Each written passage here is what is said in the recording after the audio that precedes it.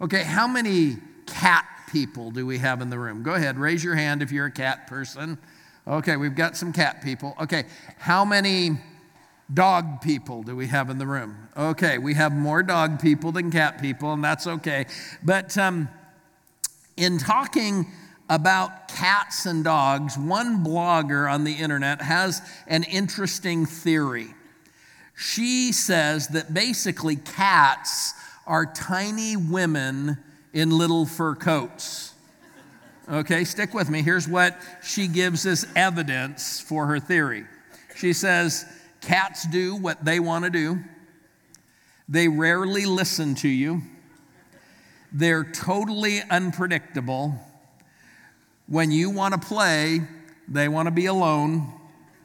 When you want to be alone, they want to play. They expect you to cater to their every whim, and they leave hair everywhere. Okay, now, ladies, don't be offended by the stereotype, because she goes on to say dogs are tiny men in little fur coats, and here's the evidence she gives for that. Dogs spend all day sprawled on the most comfortable piece of furniture in the house. They can hear a package of food being opened half a block away, but don't hear you when you're talking to them in the same room. I like this one. They can look dumb and lovable all at the same time. They growl when they're not happy. They leave their toys everywhere. When you want to play, they want to play. When you want to be alone, they want to play.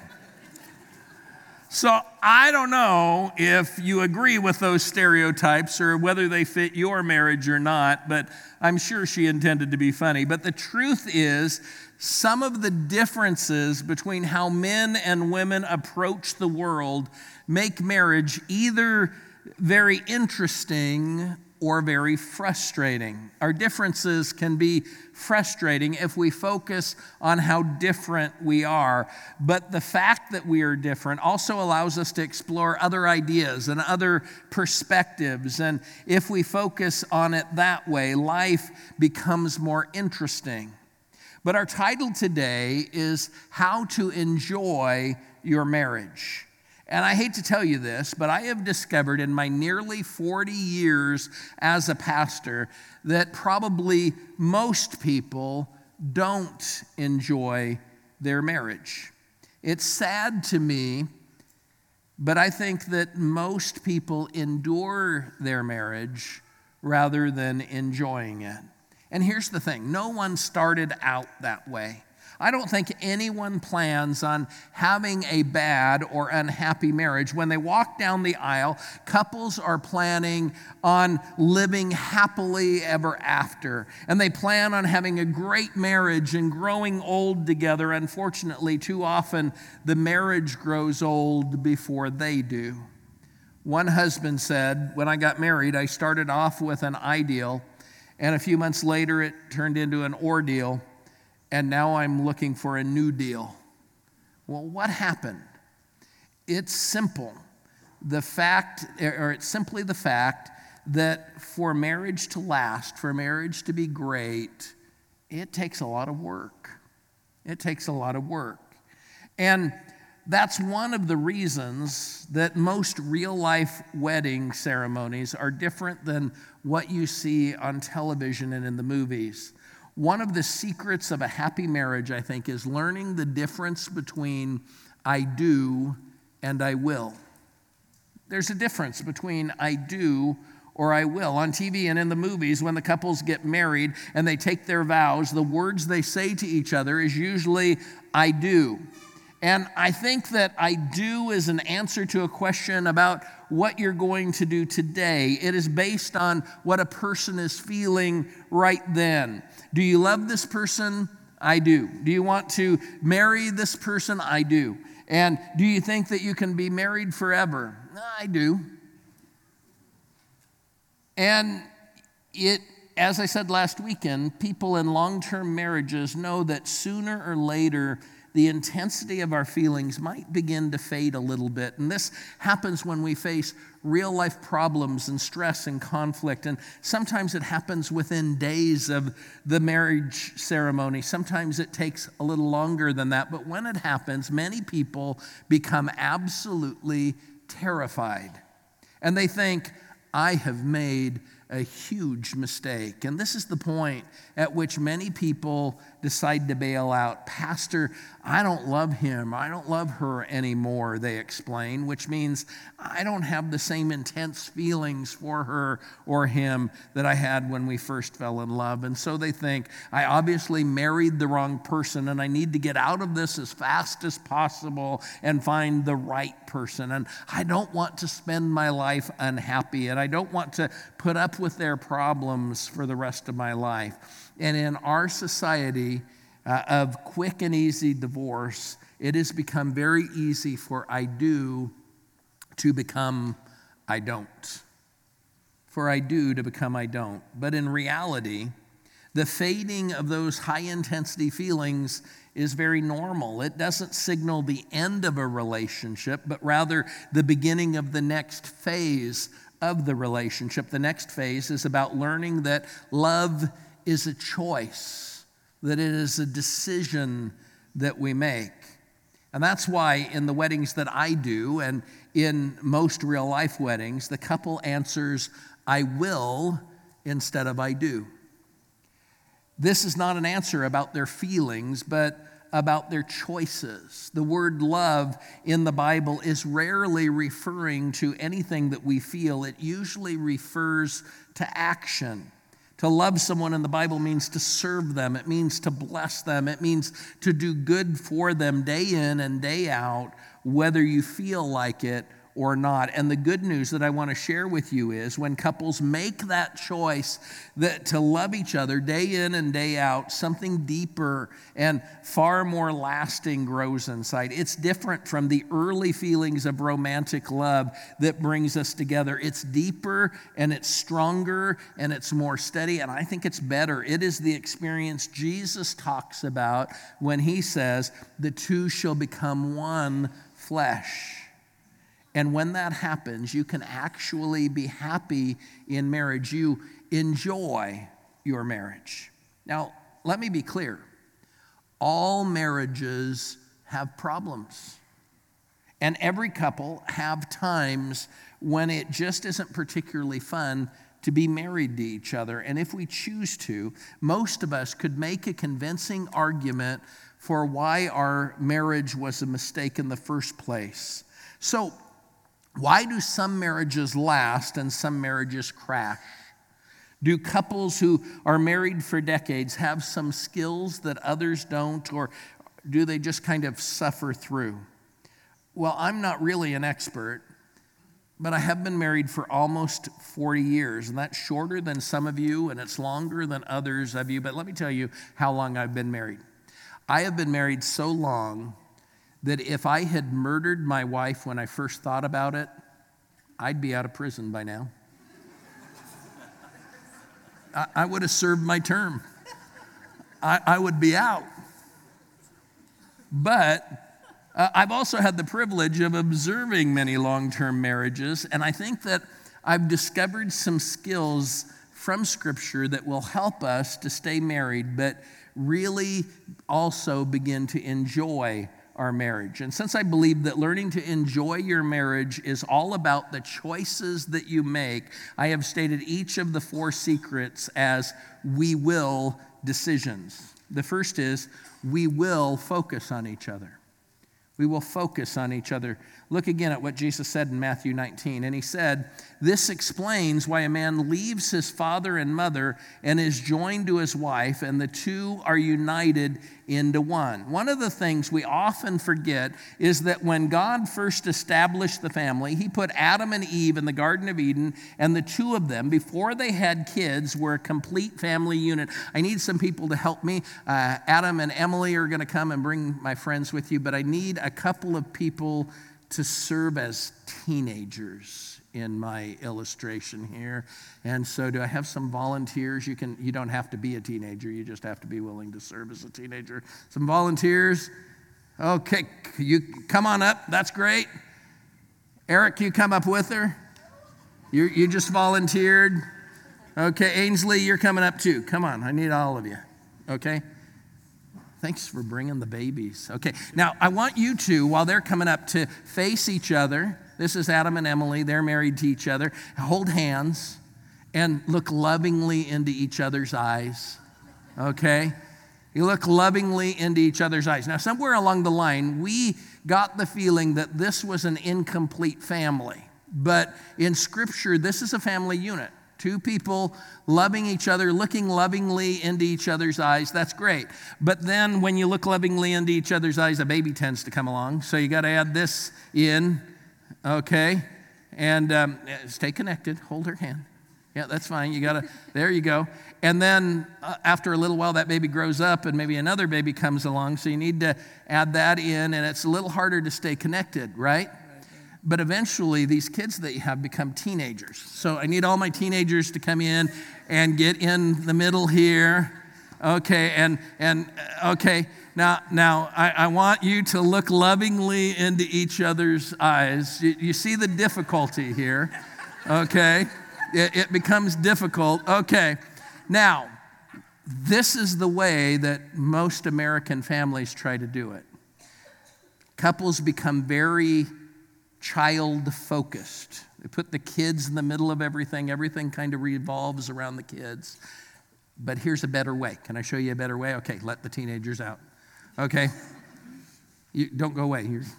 Look lovingly into each other's eyes again. We're still trying that. Okay. And then the baby comes along, and instead of, this baby has two hands, doesn't she?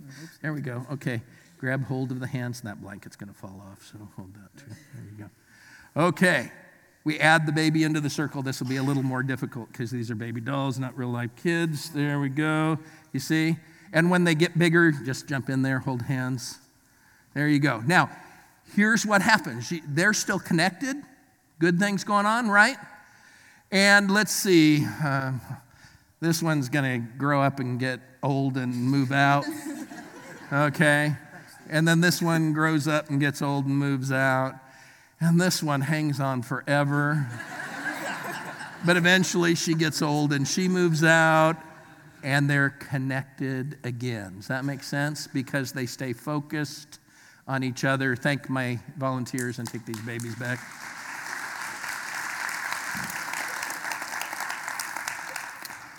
So, some couples grow apart because they've made the mistake of becoming child-focused rather than staying focused on the person that they love, on their spouse. And if you do a really good job of raising your kids, understand something. If you're a parent, you're right in the middle of that today.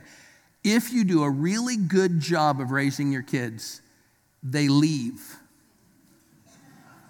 That's what's supposed to happen. I mean, even the Bible says that. It says, raise up a child in the way they should go. Right? They should go if you've raised them right. And so eventually you need to be able to stay focused on each other, and that's an important thing. So how can we focus on each other? Well, I suggest, first of all, pay attention to each other. We need to go back to paying attention the way we used to. You do the things that you did to show attention to them when you first fell in love. Write love letters. Give gifts, make phone calls, send texts, send flowers. I hate to say it, but the people that I've talked to who have cheated in their marriage usually got involved in that relationship because someone else started paying attention to them.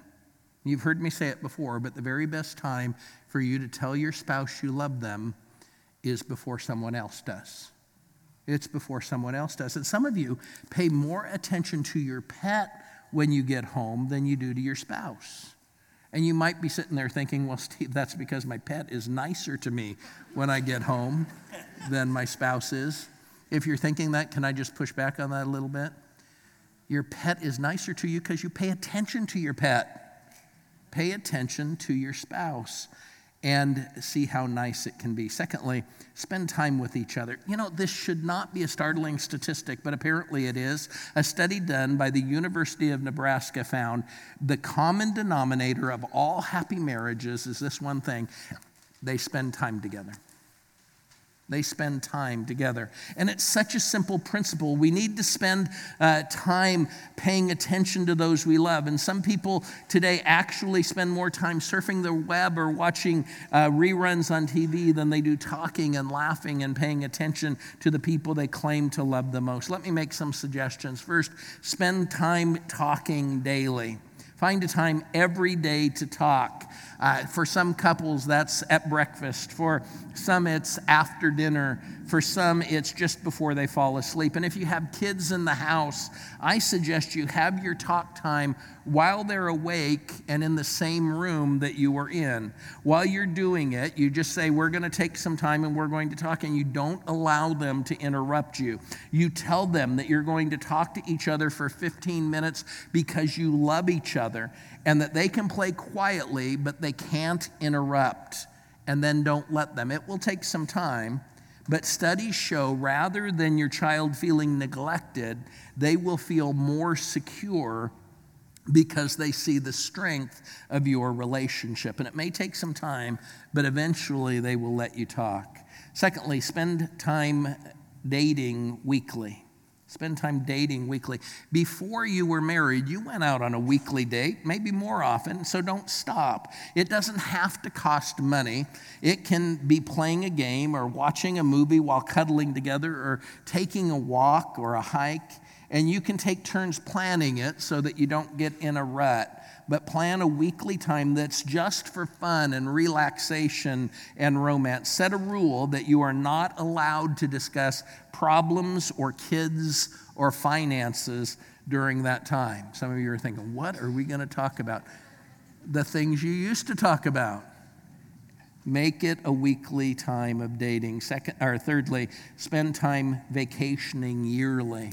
Many years ago, Jill and I were camping in the redwoods, and I was kind of a jerk. It was early in our marriage. I was sitting under a tree reading a book, and it suddenly dawned on me that Jill really wasn't getting to rest. She was cooking, and she was doing dishes, and she was caring for the kids.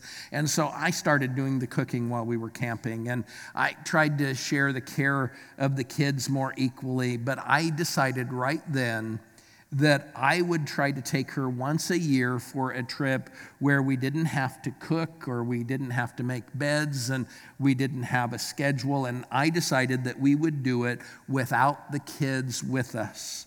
And some years it has been just a few days. Other years it has been a whole week. But it has been a great time for us to focus on each other again. So the first secret of learning to enjoy your marriage is to focus on each other and stay connected.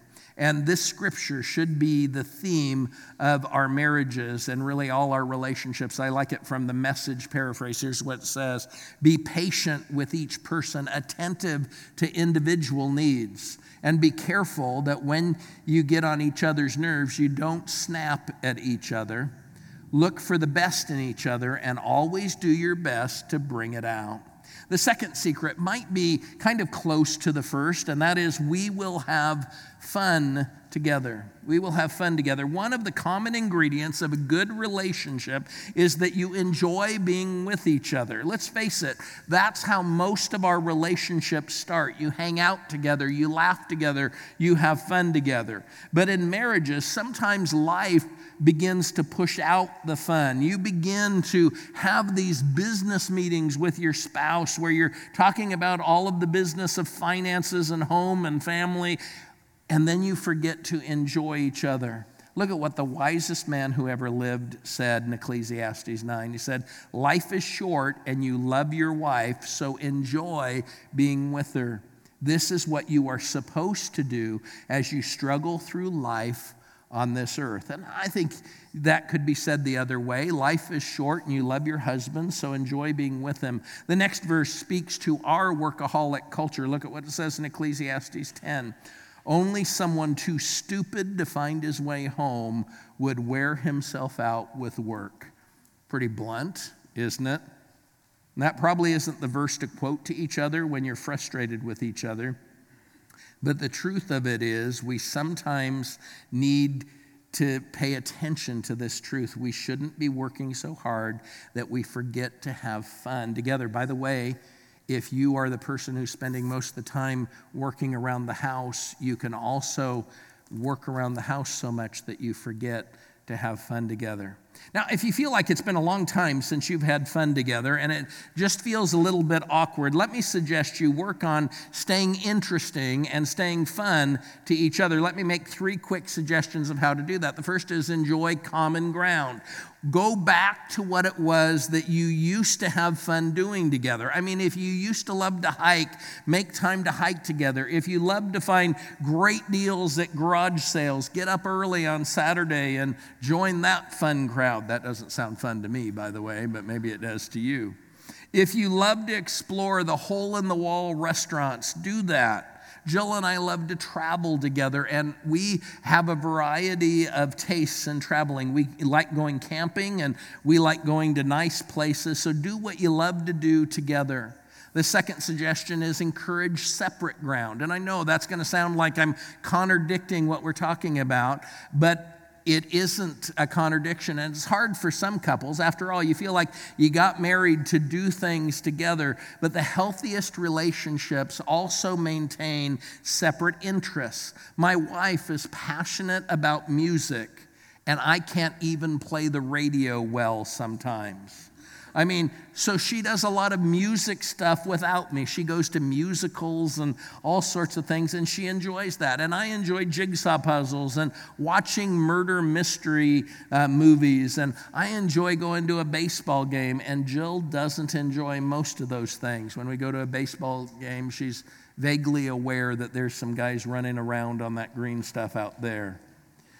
Now, the key is to encourage separate ground without becoming separate.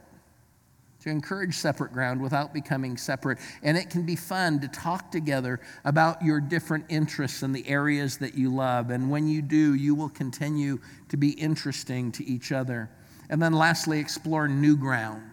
And I think that this is a key that most marriages miss. Explore some new ground together. Get out of your comfort zone. Do something different. A few years ago, Jill and I stepped out of our norm and we started riding bikes together. And we don't do it as often as we want, but we go up to Erie and ride around Presque Isle or downtown and ride around some of the trails together down there. And we have discovered we like it and that we have fun doing it.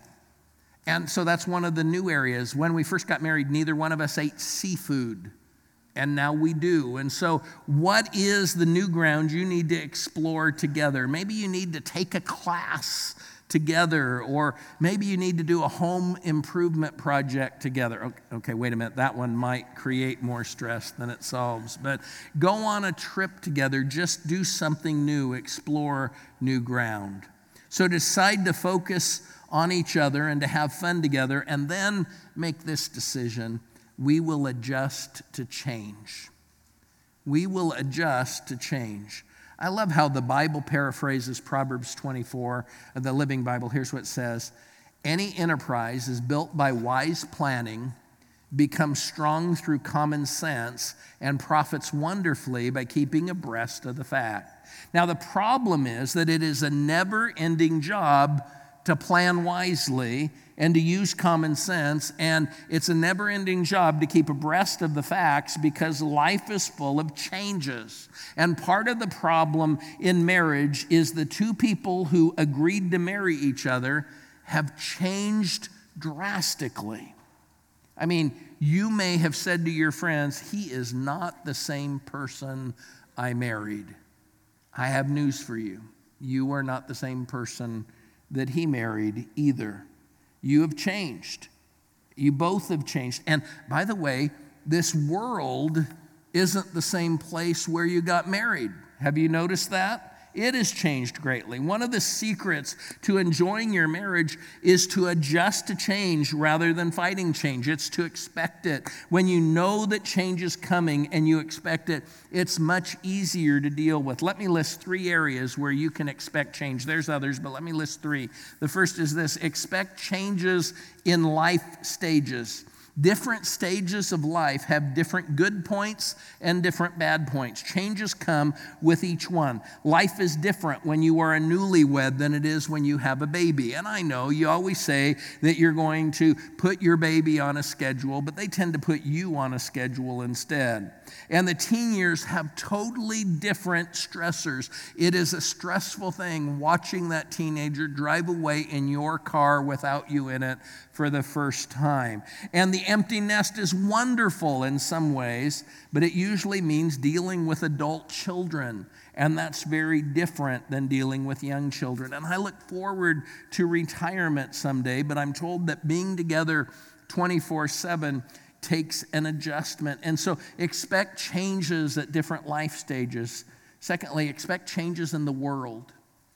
Do you realize how much our world has changed? I'm 59 years old, and I remember when most homes did not have a microwave oven.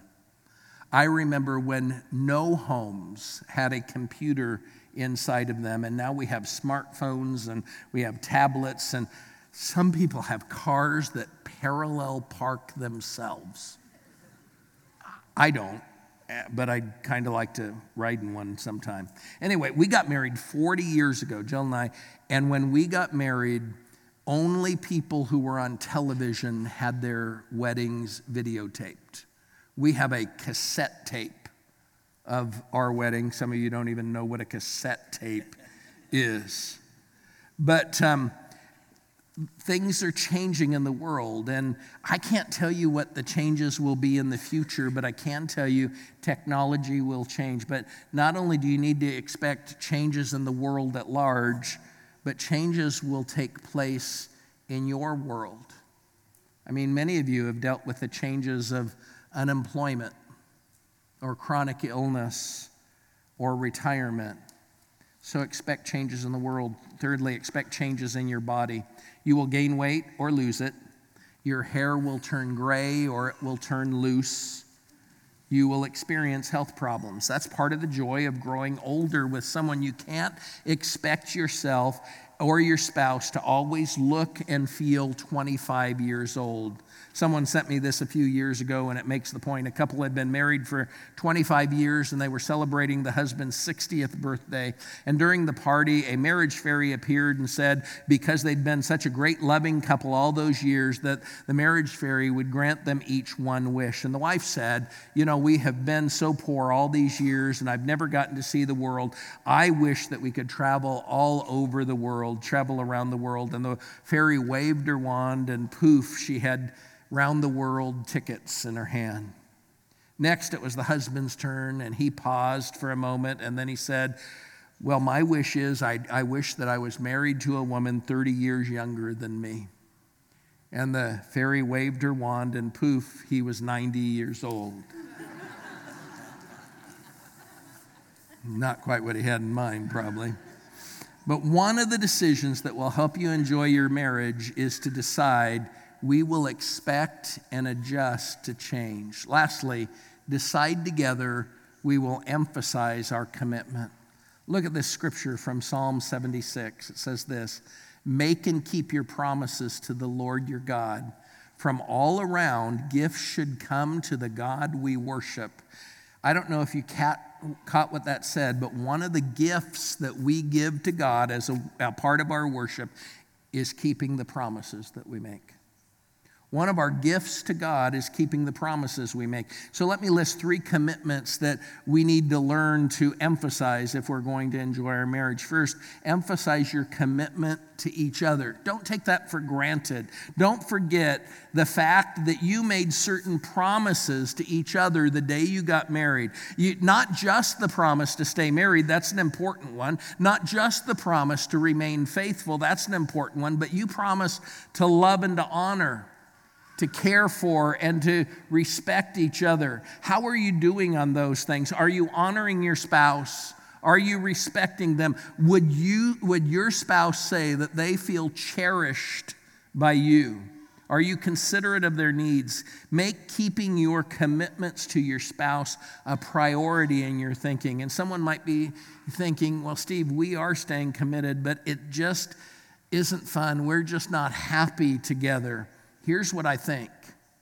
Commitment is deciding to be unhappy until you work it out. Commitment is deciding to be unhappy until you work it out. And you understand what I'm saying here. If you have only two choices in your life, to remain unhappy or to work it out, if you don't give yourself any other options, you're going to figure out how to work it out. Commitment is deciding to remain unhappy until you work it out. And so decide to work out your problems so you can enjoy your marriage again. Secondly, emphasize your commitment to Jesus. Your commitment to Jesus. If you are a Christ follower, you promised Jesus that you would follow him fully. You promised Jesus that you would become like him. You promised Jesus that you would do things according to his example. And so when I do that, when I keep my promises to Jesus, I also keep my promises to my wife when I remember my commitment to Jesus. And if you aren't yet a Christ follower, I would encourage you to explore becoming one. Talk to me. Talk to someone at our Next Steps canopy after the service, because it helps to have Jesus' help and his strength as you're trying to live the best life possible. And then thirdly, emphasize your commitment to serving others. The happiest couples I know are both involved in serving Christ and his church and other people. You and your spouse don't have to be involved in serving in the exact same area. One can work with the kids while the other is on the praise team, or he might help with the setup and teardown team, and she may help with guest services. But serving others at the same time is a great commitment to emphasize in your marriage, and it will increase the fun in your marriage. Well, we need to move on and finish up, but have you caught it yet? If we summed up how to have a great marriage and how to enjoy your marriage, it would come down to two words: decision and work.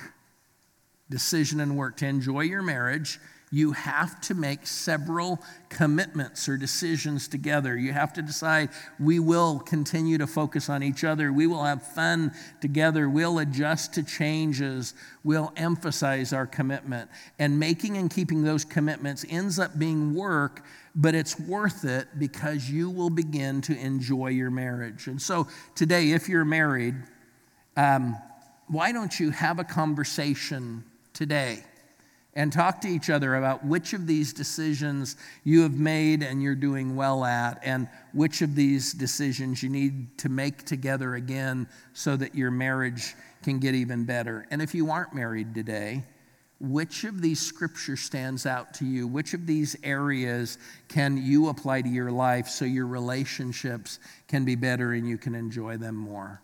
But I want to say again, as I've said every week, I believe better is possible in your relationships.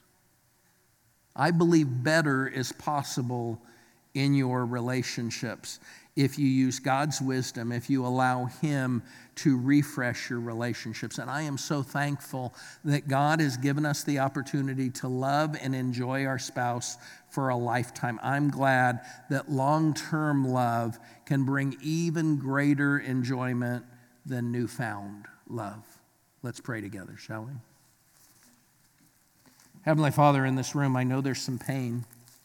I know there's some people, Father, who have really strived to make their marriage a great marriage and a fun marriage, and they feel like they're trying alone, that maybe their spouse isn't participating in that. Father, I pray that you will just surround them with your comfort, and that you will give them wisdom, and that you will begin to work on the heart of their spouse. Father, I know there's other marriages represented here that are in crisis mode. Maybe there's been a lot of arguing. Maybe they have just gotten into a business mode together. And Father, I just pray that you would cause them to decide again to actively love each other, to make these choices that we've talked about. And Father, I pray that when they do, that you will just bless their marriage with joy. Father, there's some others in this room that aren't married or aren't married anymore, and this brings some questions or some pain. And Father, I pray that you will just give them your comfort and show them what you are trying to say to them through this message. And Father, for all of us, we just thank you that no matter where we're at, that you are always with us. We thank you, Father, for your wisdom and that you have made it possible for our lives here to be happy, for us to enjoy life with our spouses if we will follow your principles. And so, Father, right now, I pray that your hand will be upon all of us as we seek to follow you fully. In Jesus' name, amen.